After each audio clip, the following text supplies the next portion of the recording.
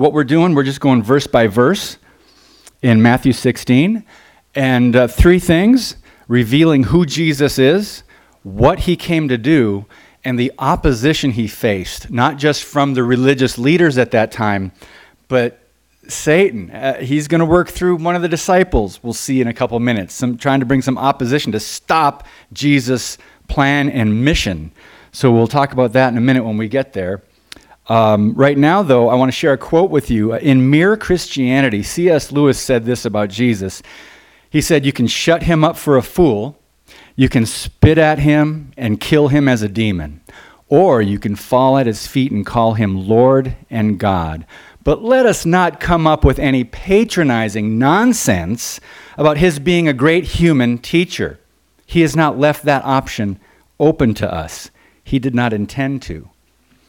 Very interesting quote there. A great teacher wouldn't claim to be God if he wasn't God. And a good man or a good teacher certainly wouldn't lie, right? So you cannot be neutral about who Jesus is. Now where are we going here? 5 sections. I'm looking for this next. I think that's it. Is that it? Yes. Now we're not going to get through all these today. Pastor Landon's going to pick up wherever I leave off. We're going to do as much as we can. But I'm going to tell you that I know we're going verse by verse, but I'm looking at these 5 sections: the sign of Jonah, the Son of Man, false teachings and doctrines, traditions, revelation from God, Jesus being the Christ. He predicts his suffering, death, and resurrection. And then at the end of the chapter, his message is, deny yourself, take up your cross. You could do a sermon or a Bible study on each one of these sections, but we're going to go through several of them here this morning. So I'm just preparing you for a pretty good message here from Matthew. Let's let the Word of God speak. So starting in verse 1, chapter 16, the Pharisees and Sadducees came to him. They came up and testing Jesus, they asked him to show them a sign from heaven. But he replied to them, when it is evening, you say, it will be fair weather, for the sky is red. And in the morning, there will be a great storm today, for the sky is red and threatening. Do you know how to discern the appearance of the sky, but you cannot discern the signs of the times? An evil and adulterous generation seeks after a sign, and a sign will not be given it except the sign of Jonah. And he left them and went away. And the disciples came to the other side of the sea, but they had forgotten to bring any bread. And Jesus said to them, watch out and beware of the leaven of the Pharisees and Sadducees. They began to discuss this among themselves, saying, he said that because we did not bring any bread. But Jesus, aware of this, said, you men of little faith, why do you discuss among yourselves that you have no bread? Do you not yet understand or remember the 5 loaves of the 5,000 and how many baskets full you picked up? Or the 7 loaves of the 4,000 and how many large baskets full you picked up? How is it that you do not understand that I did not speak to you concerning bread? But beware of the leaven of the Pharisees and Sadducees. Then they understood that he did not say to beware of the leaven of bread, but of the teaching of the Pharisees and Sadducees. Now when Jesus came into the district of Caesarea Philippi, he was asking his disciples, who do people say the Son of Man is? And they said, some say John the Baptist, and others Elijah, but still others Jeremiah or one of the prophets. He said to them, but who do you say that I am? Simon Peter answered, you are the Christ, the Son of the living God. And Jesus said to him, blessed are you, Simon Bar-Jonah, because flesh and blood did not reveal this to you, but my Father who is in heaven. I also say to you that you are Peter, and upon this rock I will build my church, and the gates of Hades shall not overpower it. I will give you the keys of the kingdom of heaven, and whatever you bind on earth shall have been bound in heaven, and whatever you loose on earth shall have been loosed in heaven. Then he warned the disciples that they should tell no one that he was the Christ. From that time, Jesus began to show his disciples that he must go to Jerusalem and suffer many things from the elders and chief priests and scribes and be killed and be raised up on the third day. Peter took him aside and began to rebuke him, saying, God forbid it, Lord, this shall never happen to you. But he turned to Peter and said, Get behind me, Satan. You are a stumbling block to me, for you are not setting your mind on God's interests, but man's. Father, open up your word to our hearts this morning. Help us to hear what the Spirit is saying to us, your church, your people. Speak to us, Lord, clearly. Use me to speak. Get me out of the way and teach what you will have us learn this morning, and encourage us in our faith, Lord, and give us more insight on our King of Kings, Jesus, our Master and Savior. We thank you for forgiveness. We thank you that Jesus is the cornerstone of our faith. And we praise you for this time to get in your word. And we ask that you would reveal more nuggets of truth to us this morning through your word. In Jesus' name, amen. All right. Wasn't that a great series of scripture? And I didn't even make it to the end of the chapter, but we know what the world says about Jesus, don't we?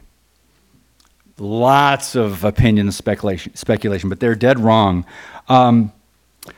I was listening to a Christian radio program. I think I was in my car getting ready to go speak somewhere, and there was this man on the street interview. It was a Christian program. He was asking people a simple question on the street, going up to people and said, "Who is Jesus?" And you would be well, maybe you wouldn't be. You'd be amazed at some of the answers, some of the responses. But I'll never forget this one young woman. It sounded like maybe she was in her 20s. And she said, Jesus is a myth. He was made up by religious people in order to control society. And at first I chuckled when I heard that. And then my heart kind of sank a little bit because I thought, she is not alone in thinking that. Now we've, in this church, Pastor Landon, I'm sure, has gone through a lot of the evidence for the faith, and that we can confidently say Jesus definitely was not a myth. He definitely was a human being that lived. And I mean, historical writers outside the Bible have mentioned him or wrote about him or his disciples or things that happened at that time. So, but it was still sad to hear that some people, they don't want to believe, right? So I want to show you a couple things. This is what the world says. This is what the world says, right? Time magazine, the search for Jesus. Some scholars are debunking the Gospels. I didn't know that. Now traditionalists are fighting back. What are Christians to believe? Interesting how they're just planting seeds of doubt. That's what the enemy will do, plant seeds of doubt. Well, what can Christians stand on now? In other words, the cornerstone, the foundation of our faith is completely removed. It never happened, or we just heard it was a story, kind of like Jonah and the whale, the big fish. That never happened. That couldn't have happened, right? We'll talk about that in a minute. Let's look at the next one. Rethinking the resurrection. Rethinking the resurrection. A new debate. Who knew, you guys? A new debate about the risen Christ. So man is always coming up with new ideas and new speculations, leaning on his own understanding. What does Proverbs 3 say? Trust in the Lord with all your heart. Do not lean on your own understanding. In all your ways acknowledge him. He'll make your path straight. So, well, let's just talk about a little bit of the evidence, because we don't have time to go through all this, but these are just 4 simple points here. Evidence that confirms Jesus is Lord and God. Eyewitness testimony to his resurrection. If you read 1 Corinthians 15 and the book of Acts chapter 1, hundreds and hundreds of eyewitnesses that saw the risen, glorified Jesus after he was raised from the dead. He lived on earth for about 40 days afterwards. They saw him. They saw even more miracles. That's why the Jews couldn't stop Christianity, because all these eyewitnesses were around. What about extra-biblical or historical testimony by secular writers? These weren't men that are Christians. These were hostile men to Christianity. These were Jewish writers and historians, but at least they were being honest and truthful. They wrote about some of the things Jesus was said to have done, some of the apostles. So then tens of thousands of archaeological finds that support people, places, and events documented in Scripture, and hundreds of fulfilled prophecies prove the Bible's reliability and accuracy. Have you ever heard of a prophecy fulfilled in our day and time? I mean, if someone's lucky, and I used lucky, that word purposely, they might be able to predict the outcome of a football game. But that's not really a prophecy, right? So the problem is many people have not heard the gospel. They've not heard some evidence for the faith. And millions have not been able to really examine whether it's true or not. We know it's true, but it's part of our job to share this with people. A lot of speculation on who Jesus is, who Jesus was. How about this? He was a good teacher, a prophet, a liar, rabbi, a lunatic, maybe, because someone that claimed to be God and said, I am God, I and the Father are one. That's kind of crazy, especially during that time. They're going, whoa. But his miracles backed up what he said. They're going, wow, this guy is healing people. I mean, the miracles he's doing. A legend, we already kind of scratched that one out just based on what that girl said. He's a myth. He is not a legend. He actually lived. There's evidence for that. There's other historians that wrote about that, but the Bible is truth. We take the Bible as true, and then whatever else can back it up, great. Religious leader, certainly, he was a religious leader. Divine, God, a small g. Jesus was small g. Well, let me show you this. Is this the Barna? Yeah. According to a recent Barna survey, about 60% of Americans agree with this philosophy. Many religions can lead to eternal life or a higher consciousness. Many. There is no one true religion. Now, that's interesting. For those of us who know the truth, we look at that and go, wow, really? More than half? More than half of Americans? So the church in general we have not done a great job of getting out there and sharing the truth of the gospel.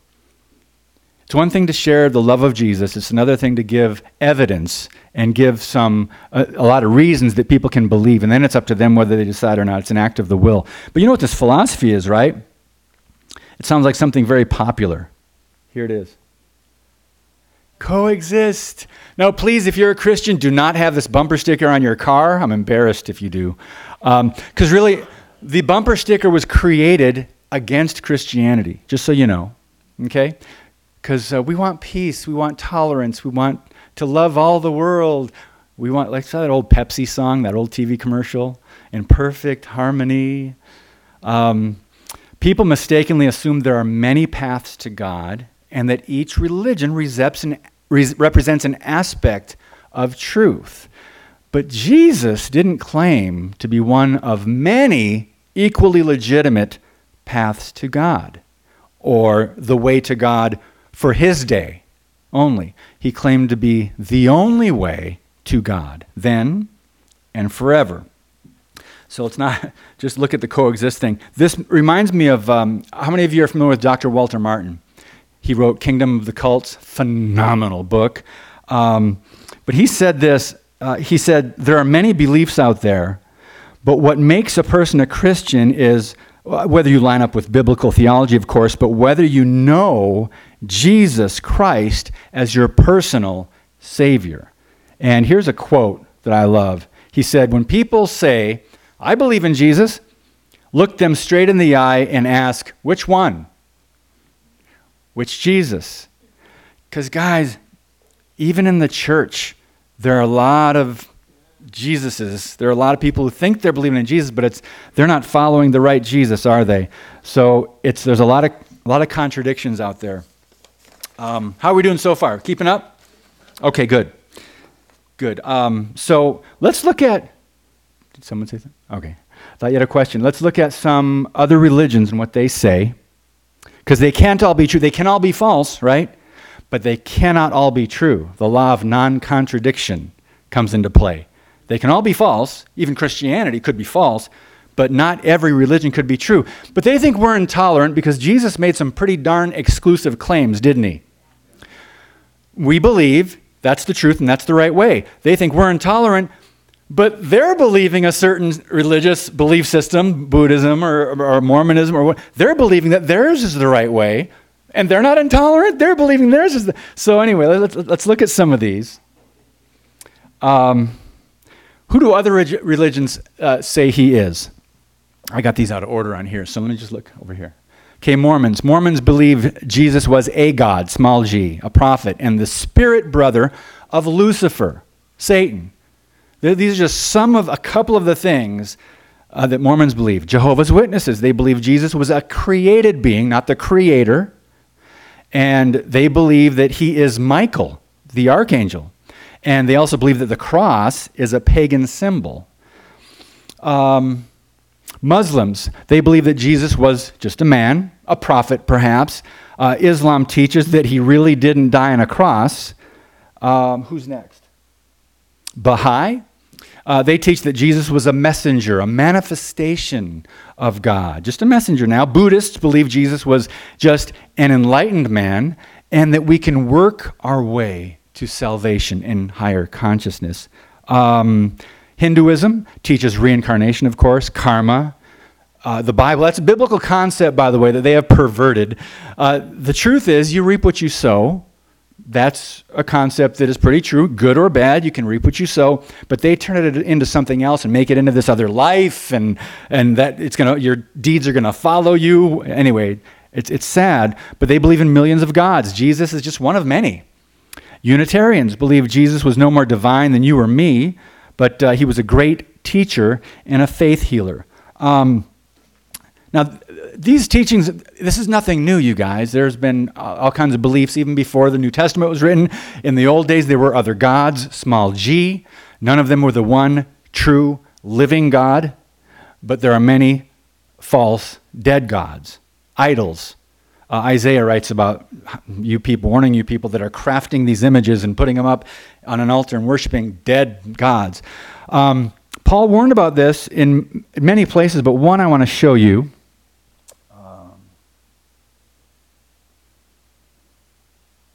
I think that's the one. 2 Corinthians 11:4 says, "For if someone comes and preaches another Jesus, whom we have not preached," because remember the apostles set the foundation based on being with Jesus, based on his teachings, his words, and what God used the apostle Paul to write to the church.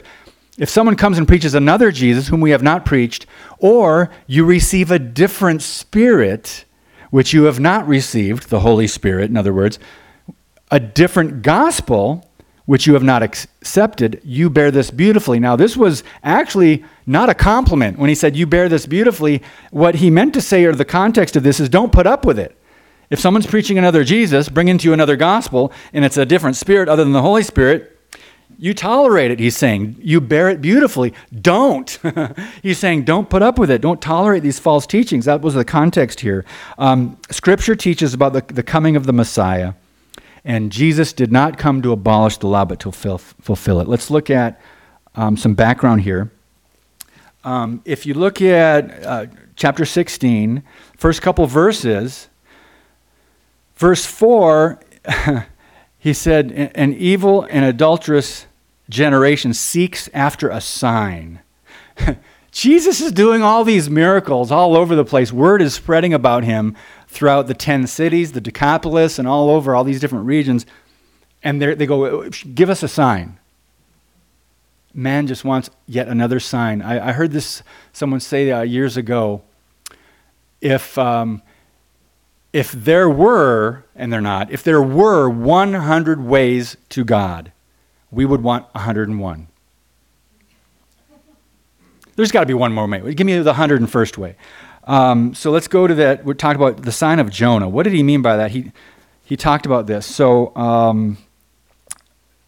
first of all, I want to go back. I've got a couple slides here about the background of the Pharisees and the Sadducees. I want to go to that real quick. So background notes here. They were long-standing enemies. The Pharisees and the Sadducees were opposing religious leaders, right? The Pharisees lived by the smallest points of the oral law, and they were meticulous in keeping the law. They believed in bodily resurrection. Pharisees were not political. They looked for the coming of the Messiah. Sadducees did not. The Sadducees received only written words of Hebrew scriptures and did not believe in angels or resurrection. Sadducees were aristocrats, and they were political. They collaborated with Rome to keep their wealth and power. It's interesting, these two opposing religious groups united in opposition against Jesus' the truth. Isn't that interesting? The most religious and educated men at the time united and opposed Jesus. They denied the deity of Jesus, that he was God. They knew he had miraculous powers, but for example, Jesus healed, and then they said, "But you did it on the Sabbath," They failed to recognize his authority. They were threatened by him. Why? They didn't want to lose their temple. They didn't want to lose their beautiful building and their traditions, their established religion. They taught as doctrines their man-made traditions. Pastor Landon went through this a couple weeks ago.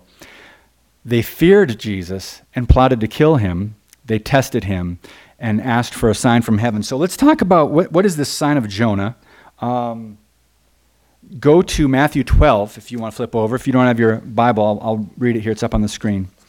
But if you want to look at it later, this is what he was talking about. Jesus who said, in the context we're reading today in Matthew 16, he said, this evil and adulterous generation looks for a sign. No sign is going to be given to you except the sign of Jonah. I'm out of here. And then Jesus left.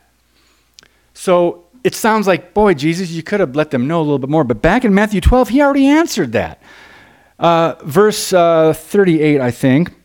Then some of the scribes and Pharisees said to him, "Teacher, we want a sign from you." But he answered and said to them, "An evil and adulterous generation craves for a sign, and yet no sign will be given but the sign of Jonah the prophet."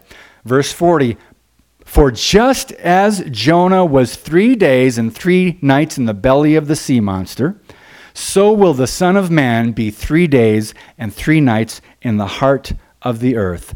That's the sign of Jonah. If you keep reading, the men of Nineveh will stand up with this generation. Nineveh is who Jonah was sent to preach. By the way, can you imagine Jonah, God calls him to preach repentance, these people, but the Ninevites had killed thousands of Jonah's people, thousands of Jews. The Ninevites were a wicked, evil people. Jonah didn't want to go. He didn't want them to repent, right? He wanted God to judge them. So instead of saying, "All right, God, let me go preach," Jonah, instead of going a couple hundred miles up north, I think it was in the northern direction, he jumped on a ship, got on a ship, set sail. They went south a couple hundred miles. He wanted to get as far away from Nineveh as possible. Like, God couldn't find me on a ship, right? I'm going to run from God.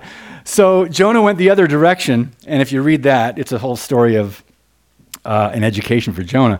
But it wasn't an education. It was like Shamu University. So Jonah learned fast from the belly of the fish. The men, and by the way, that's one of the, quote, fables that we hear about. Oh, it's just a kid's story. It's a historical event, and that's what we Christians, after 100 years of doing it wrong, we should start referring, when we're teaching our kids, these are historical accounts. These are actual events that happened in history, instead of saying, "Let me tell you a story about Jonah." You know what I mean? I know when you're trying to relate to the kids, I understand that.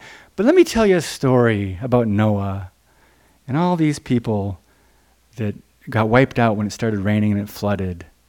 That's not a pleasant story. That's a story of judgment for lack of repentance. But these are actual historical events.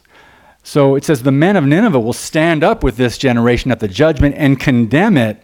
Why? Because they repented at the preaching of Jonah. And behold, Jesus said, something greater than Jonah is here. Jesus is referring to himself. The queen of the south will rise up with this generation at the judgment and condemn it, because she came from the ends of the earth to hear the wisdom of Solomon. And behold, something greater than Solomon is here. So Jesus, and interesting here, Jesus confirms the, quote, story of Jonah. Notice how he treats the Old Testament book of Jonah as literal history. He says, no sign is going to be given you but the sign of Jonah. And he went back and he went through what we just talked about in Matthew 12. There's a verse in Romans 15, verse 4. Whatever was written in earth, because some people are saying, oh, the Old Testament, let's let little focus, don't need to focus on the Old Testament. No, that's God's word, and it's true history. It says, whatever was written in earlier times was written for our instruction. Why? So that through perseverance and the encouragement of Scripture, we might have hope. So there's many, many reasons to hitch to the Old Testament and learn from it, all right? So about this 3 days and 3 nights, common expression, I don't want to get too far into it, but it was an expression of the prophetic significance about a period of time. Another expression at that time was 40 days and 40 nights. People would use these expressions, 3 days, 3 nights, 40 days, 40 nights. Now let's talk about the crucifixion. Some think Sunday night, if Jesus was crucified on Friday, Sunday would be the third night. But if Jesus was crucified on a Friday, which started at 9 a.m. to 3 p.m., and his resurrection occurred on the first day of the week, by Hebrew reckoning, that would qualify as 3 days and 3 nights. Even if he was raised on Sunday morning, so Friday, Saturday, Sunday, so you get the 3 days, but because they said the first day of the week, Hebrews said, okay, so that's 3 days and 3 nights. So we have this stumbling block about that sometimes. Let's go to Jesus' response in verse 16, chapter 16, 11, and 12. I know we're jumping ahead a little bit here. It's interesting. I don't know how long it was. We don't know exactly how long it was that Jesus did those miracles and fed. I notice one of the Gospels says 4,000 men, and another Gospel says 4,000 men plus women and children. So there could have been 12,000 people that Jesus fed, just so you know that. One or two of the Gospels might say 4,000 men he fed with a couple loaves, right? So nonetheless, he did a massive miracle in the sight of the people, in the sight of his disciples. They're seeing these loaves of bread come flying out from somewhere, and everyone's passing them along the crowd. Fish, my goodness, hey, want some fish? Here we go. Fresh lake fish, thank you, Jesus. And they're passing it out to thousands and thousands of people. They get in a boat, and assumedly to cross the Sea of Galilee, they get in a boat, and they say, oh man, we forgot to bring bread. Jeez. Do you get it? Yeah. Jesus did 2 massive miracles when he fed people, and they're going, because of what Jesus said, we forgot to bring bread. So Jesus said, oh, you have little faith. How is it that you do not understand that I didn't speak to you concerning bread? Jesus could go like this. Hey, guys, eat. Boom. But beware of the leaven, the teaching, the doctrina, teaching. Beware of the false teaching of the Pharisees and Sadducees. Then they understood. He didn't say beware of the leaven of bread, but of the teaching. Okay, so let me read a little bit of background here I got on Caesarea Philippi. It was basically a large Gentile population, but it was 25 miles northeast of the Sea of Galilee. And Jesus, it's interesting in this atmosphere that he was getting ready to ask 2 very important questions to his disciples. And a big revelation was coming. Jesus knew where he was going with this. But it's interesting where he did this. This area was associated with a lot of gods, a lot of idols, a lot of rival deities, and the area also had temples of ancient Syrian Baal worship. Even the god, have you heard of the god Pan, P-A-N? God of nature, God is in everything and in nature. There was said to be a caravan or a cave there that was the birthplace of the god Pan in this area of Caesarea Philippi. So Jesus, in this background of all these foreign gods and the cave of Pan maybe and altars and all this idol worship, Jesus is getting ready to floor these guys with a revelation. Also, there was a great temple there, a white marble temple built to the Godhead of Caesar. So Jesus said, who do people say the Son of Man is? And they answered, some say John the Baptist, others say Elijah, others Jeremiah, or one of the prophets. Now, it's interesting. These guys that the disciples just went through, and I'm guessing that they answered for the people. The disciples are saying, well, this is what people say. The men that they just mentioned were national reformers. They stood up to the corrupt rulers of their day. Some of them thought Jesus was a herald of national repentance, like John the Baptist. Some thought Jesus was a famous worker of miracles. They said Elijah, right? Some said Jesus was one who spoke the words of God, like a prophet, like Jeremiah, or one of the other prophets that was warning the people. So here's the problem with, and that was very revealing what they said. All of these answers misrepresented and underestimated who Jesus really was, right? But even with Jesus doing some miraculous things around them, here's what they were still saying. They weren't saying he was God. They were saying, well, maybe he's a preacher of righteousness. Maybe he's going to be a strong political leader. Maybe he's going to be a prophet, or he is a prophet. They weren't elevating him to God. So Jesus said this purposely. Even after many signs and wonders, they were uncertain about the role of the Messiah. And here's another thing. Before we get to the big answer, the big wow, revelation from God through Peter, John the Baptist, who was prophesied to prepare the way for Jesus. And what was their message? Repent, for the kingdom of heaven is at hand. That was only a message at that time for Israel, because Jesus brought the kingdom right there at that time. That was a message for them.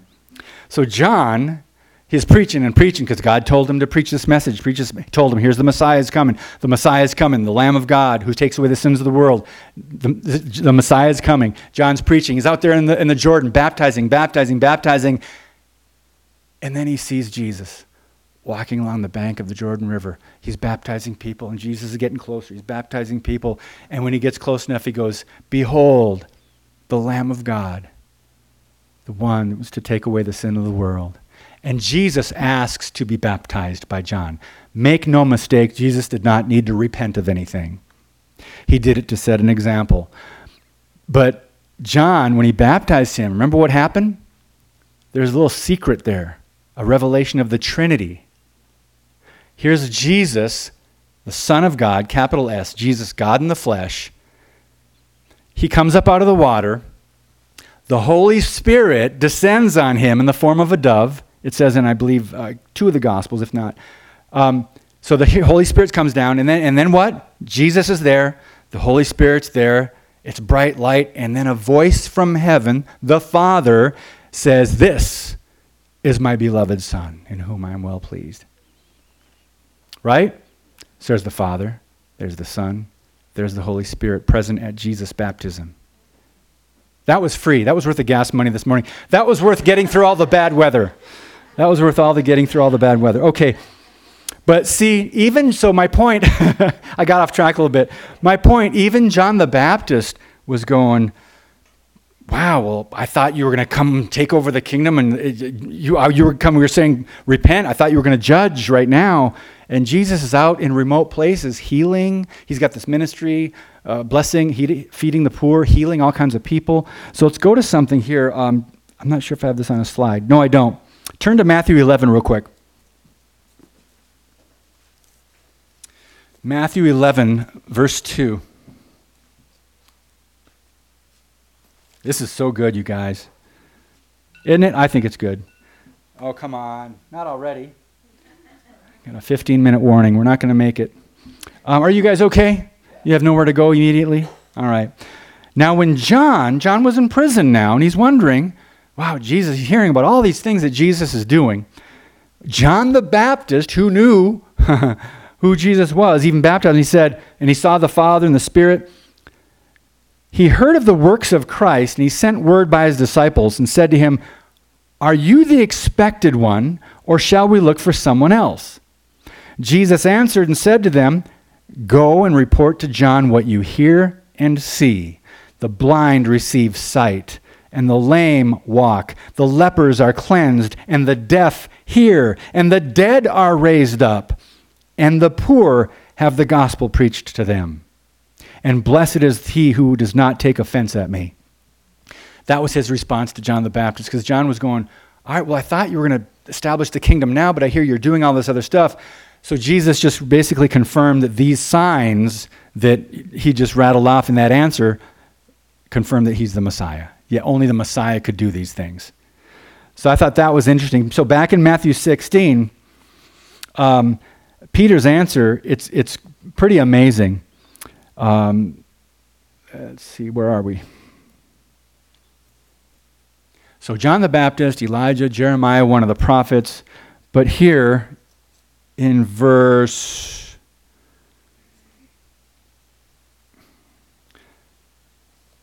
14, sorry. Who they say he is. Jesus said, well, what about you? Who do you say I am? And I've got a slide on that. You are Peter. When Peter said, you are the Christ, the Son of the living God. That was a Jewish term, Jewish understanding of God Almighty, by the way, the living God. And Jesus said to Peter, because of that answer, he said, blessed are you, Simon Bar-Jonah, or Simon, son of Jonah, because flesh and blood didn't reveal this to you, but my Father in heaven. And then he said, and I also say to you, you are Peter, and upon this rock I'll build my church, and the gates of Hades shall not overpower it. Let's talk about this for a minute. First, we just sang the very first worship song we sang today, Christ the Cornerstone. There is no other cornerstone, capital C, other than Jesus Christ. He's the head of the church. He's the foundation of the church. And it is a mistake to think that God gave any of these roles to Peter, although Peter was privileged, one of the closest in Jesus' inner circle. Okay? Interesting, though, this is divine revelation from God, a boulder-like truth, divine revelation that God gave to Peter when Jesus asked the question. A boulder-like truth came from the mouth of one who is called a small stone. The words, this rock, have been the source of a lot of controversy, of course. It's best to see them as referring to either Jesus himself or as Peter's confession of Christ, the revelation. He's not saying Peter is the rock in both uses of the word rock. Peter, by his own testimony, by the way, he did not see himself as the rock on which the church was founded. He wrote that we are living stones, but Jesus was the cornerstone. So in other words, Peter was the first believer to confess Christ. So Peter was the first rock among many rocks. I think let me see here. Let me just go through this real quick. I think I have the right slide. Yes. Peter means rock, Petros. So that was the use of that word there. But in the very next use of the word, Jesus used Petra, upon this rock. Petra, that's a feminine form for rock, meaning a small stone or foundation stone. It's not a name. The first Greek use of the word Petros, that means Peter, name. The second use, upon this rock, that's like the revelation knowledge. That's what the church is founded on, the revelation knowledge of Christ, the Messiah. So Jesus is saying that upon this rock, upon this divine revelation, your profession of faith in Christ, I'll build my church. So I just want to make sure you guys get that. All right. Now, what did Peter say? Just so we have a little bit extra, Peter said this, and in 1 Peter 2, and coming to him as to a living stone which has been rejected by men, but is choice and precious in the sight of God, you, believers in Christ, you also, as living stones, are being built up, a spiritual house for a holy priesthood to offer up spiritual sacrifices acceptable to God through Jesus Christ. For this is contained in Scripture, behold, I lay in Zion a choice stone, a precious cornerstone, and he who believes in him will not be disappointed. The very next part of the answer, when Jesus said, I'll build my church, notice first he said my church, not Peter's church, not Matthew's church, not John's church, not Paul's church. Ecclesia. It was really, didn't have a religious reference when it was used. We give it a religious reference now, but it simply means called out group. We are the church, called out group, believers in Christ. Matthew's the only gospel where this ancient Greek word for church is found. It's significant. This was well before the day of Pentecost in Acts chapter 2, which is, we traditionally understand that to be the beginning of the church. It's also extremely important to remember that. So my church, capital M, Jesus Church, he alone is the architect, builder, cornerstone, owner, and Lord. Now let's jump to the next part where he says, and the gates of Hades will not overpower it. New King James says, shall not prevail against it. Two things to remember here. Satan has no power to stop the true biblical church. He has some power. He's given some free reign here in this earth, on this earth, but he has no power to stop. Jesus will never be stopped or conquered, right? He already won the victory. That last song we did, it is finished. The work is done. Now it's up to us to believe and to share that message of truth and hope with a dying world. Satan has no power to stop the church, and gates. Did you ever think about that? Gates don't attack. Gates are defensive. Does that make sense? The gates of Hades will not overpower it. So the gates, we are supposed to be attacking the gates with the Word of God, the sword of the Spirit. We are supposed to be preaching the gospel. We are supposed to be attacking the gates in Jesus' name.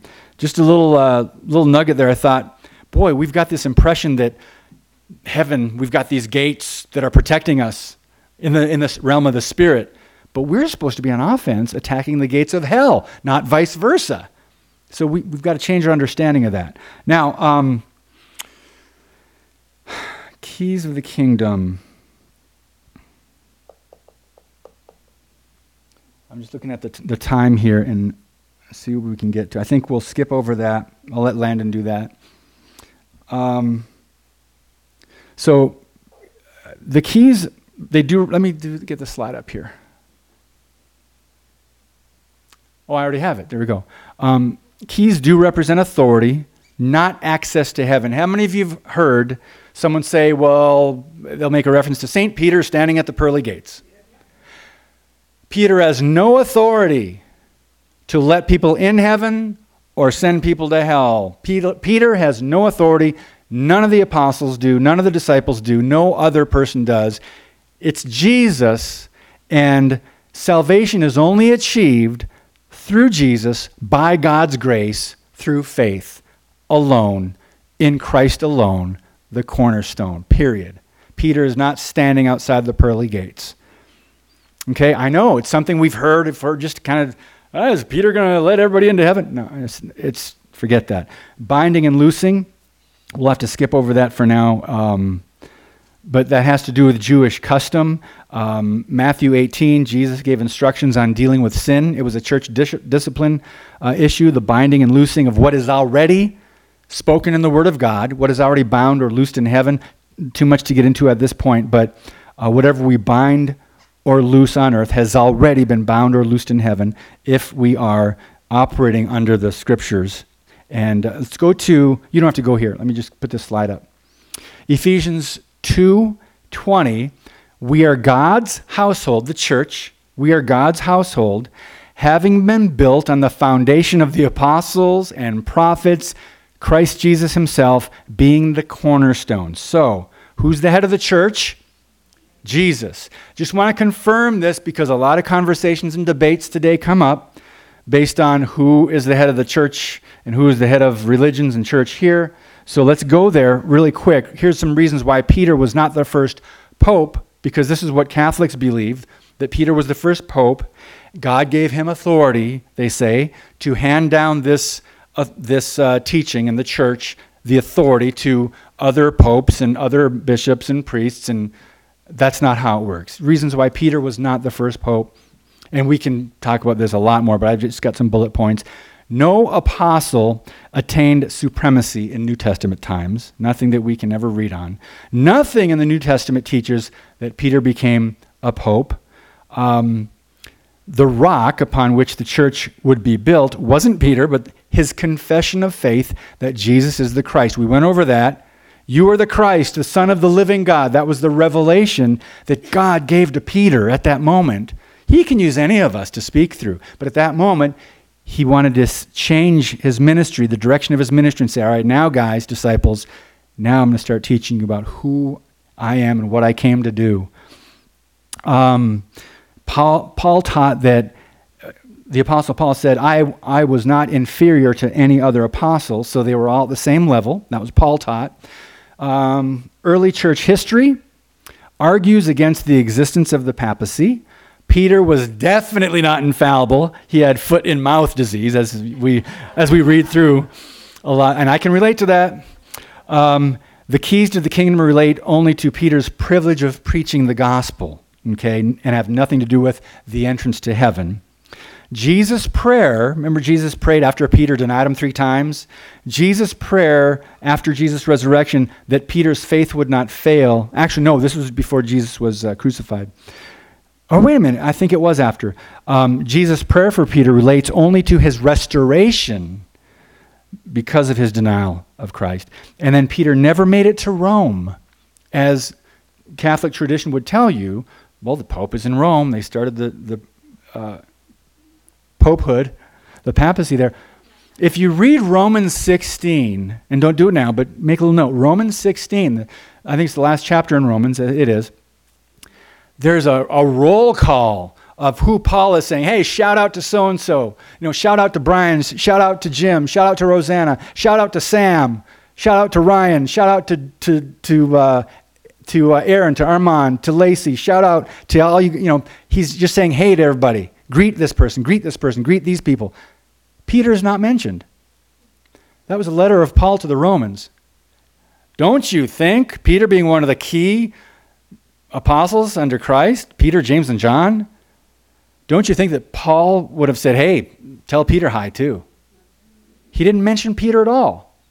Anyway, so I just want to give you a little insight on that. I thought that was kind of interesting, but that's where some of their traditions. So, another thing is, as soon as he revealed this massive, God says, I just revealed this to you, and Jesus said, you are blessed, Peter.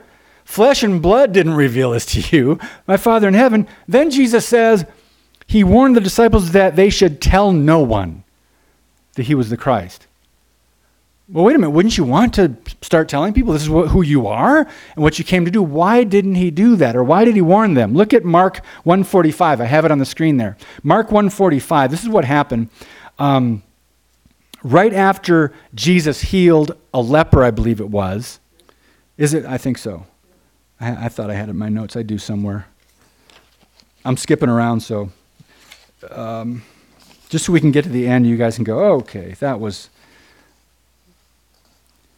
It was a leper, trust me. There it is. I got it. So, but he went out and began to proclaim it when Jesus said, don't tell anyone, to the leper. In other words, it's not my time yet. Don't tell anyone that I healed you. Thank you. He went out and began to proclaim it freely and to spread the news around to such an extent. Here's why.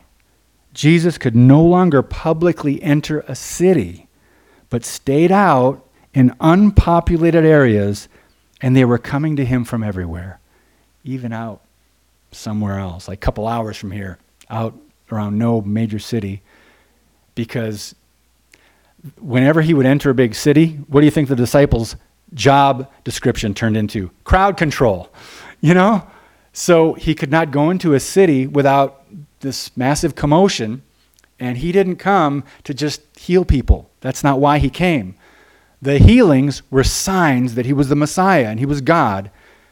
I just healed this one, I raised someone from the dead, and now listen to what I say. They were signs confirming. Okay? So the more people started spreading it around, Jesus couldn't go and really do what he came to do as effectively. So that's why he was saying, don't tell anyone yet. Right? And in fact, he didn't let people worship him publicly until Palm Sunday, what we know as Palm Sunday, a week before, when he said, even if they don't worship, the stones will cry out. Let them worship. They were saying Hosanna, remember? So very interesting that there is a reason that he said, don't tell anyone. But what was the shift in ministry? Here was a major shift now in Jesus' ministry, more to the disciples and less to the masses.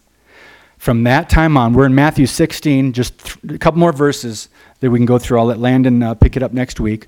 From that time on, Jesus began, interesting, he began right then to show his disciples that he must go to Jerusalem, suffer many things from the elders and chief priests and scribes, and be killed and be raised up on the third day. And then Peter took him aside and said, God forbid it.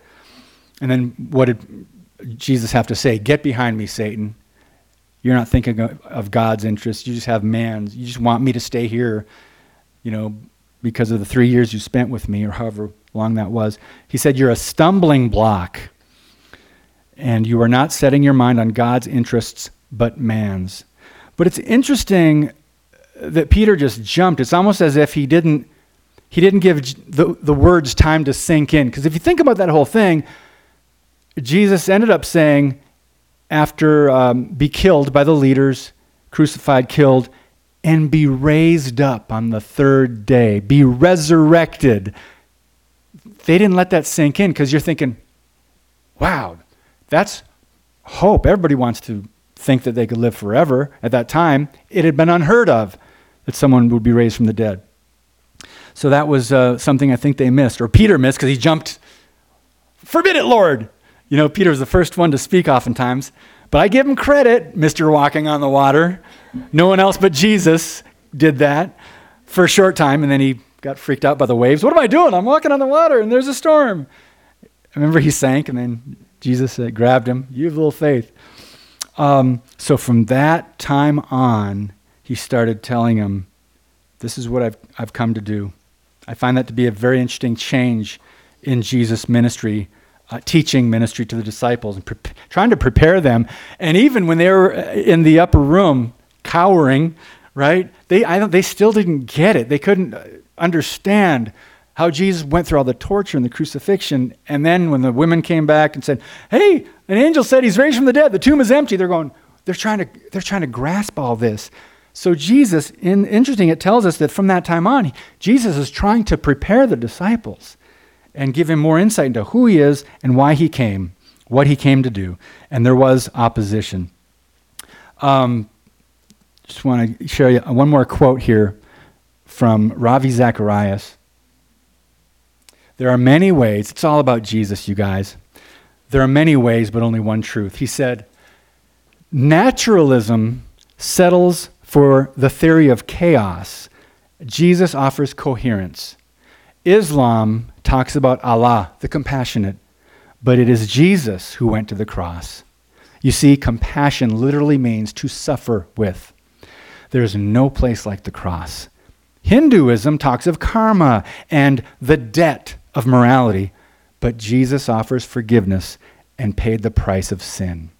Buddhism talks of the eradication of desire.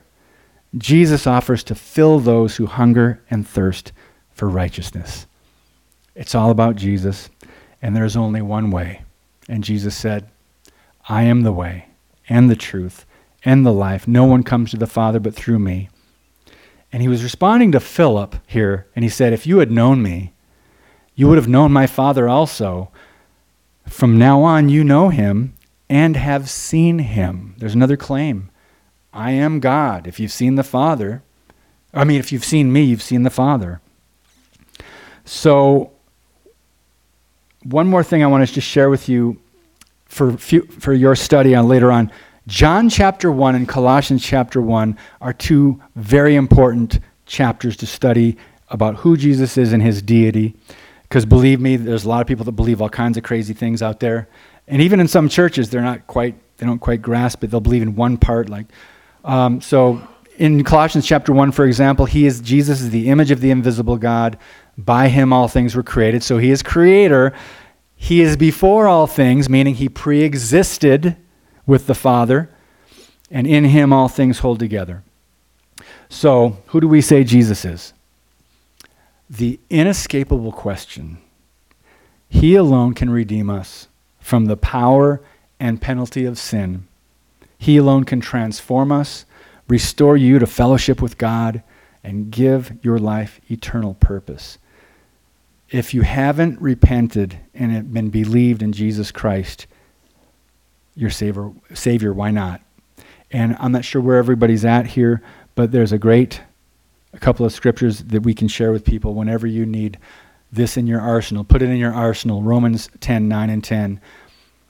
If you confess with your mouth Jesus is Lord and believe in your heart that God raised him from the dead, you will be saved. It doesn't say, like the Mormons say, we are saved by the grace of God after all that we can do. So they're saying we're saved partly by the grace of God, but by our works. That's not what the Bible teaches. It's Christ alone. For with the heart one believes and is justified, and with the mouth one confesses and is saved. So, the good news, guys, for the Bible-believing Christian, who is Jesus? Who do you say that he is?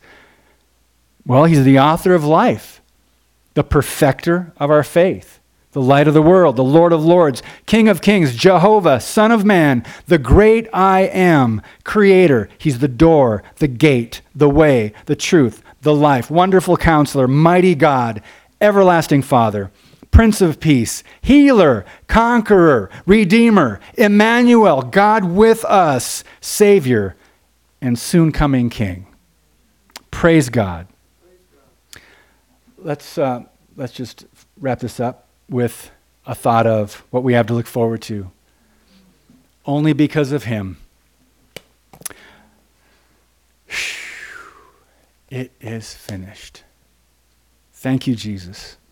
Lord God, thank you for your word, and thank you for the truth that we can stand on and trust in. And thank you for your presence, that you promise never to leave us or forsake us. And thank you that for promising that you will continue the work that you began in each one of us, your children. We are called as living stones, precious in your sight. And we stand, Lord, as best we can in this crazy culture, in this crazy world. We stand on the foundation of truth only laid by Christ alone, our cornerstone. Increase our faith, Lord, for the days ahead. And thank you that I know that because we are all here right now, we are all alive today, that means that you have a purpose for our lives, and you give our lives meaning because of who we are, because of what we believe in you, and because of the message that we have of reconciliation, the message that other people can be saved. Help us, Lord. Give us a passion to share the gospel and to share this message with those who don't believe before it's too late. Thank you for calling us and choosing us to go and bear fruit. And I pray, Lord, that the fruit of this fellowship, Freedom Fellowship, I pray that our fruit will last. I pray, Lord, for more saints to come into the kingdom. More laborers, send more laborers, Lord. We know the harvest is plentiful, but the workers are few. Well, we are here, Lord, as your servants. So do with us what you will. Help us to know the word, know the truth, be able to speak the truth and explain the truth to people who really need some insight and truth and hope in their lives. And we know the hope that we have in Christ is an anchor to our souls. We praise you for this day, wicked weather and all. We're thankful for this body, Lord, of believers, and we are just so blessed to have encouragement around us and the freedoms we have in this country. It's amazing. We can say anything right now, anyway. We can say anything about you, Lord. We can share the gospel, so help us to do it. We love you, Lord. Commit the rest of this day to you. Help us to remember some of your words that were spoken today, and help us to study and show ourselves approved. In the name of Jesus, our Lord, Master, Savior, and soon coming King. Amen.